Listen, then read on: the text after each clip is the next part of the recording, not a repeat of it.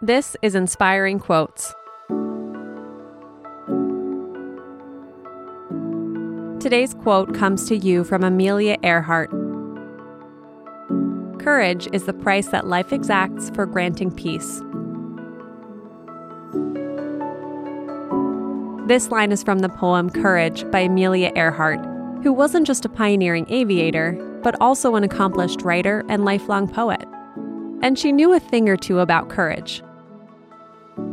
The poem was written in 1927, soon after Earhart became the first woman to fly across the Atlantic Ocean, and it's a peek into her mind and motivation.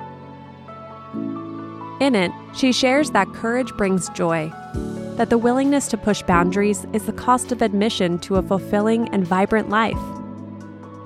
It's not a small price to pay, because bravery can only exist where there's also fear.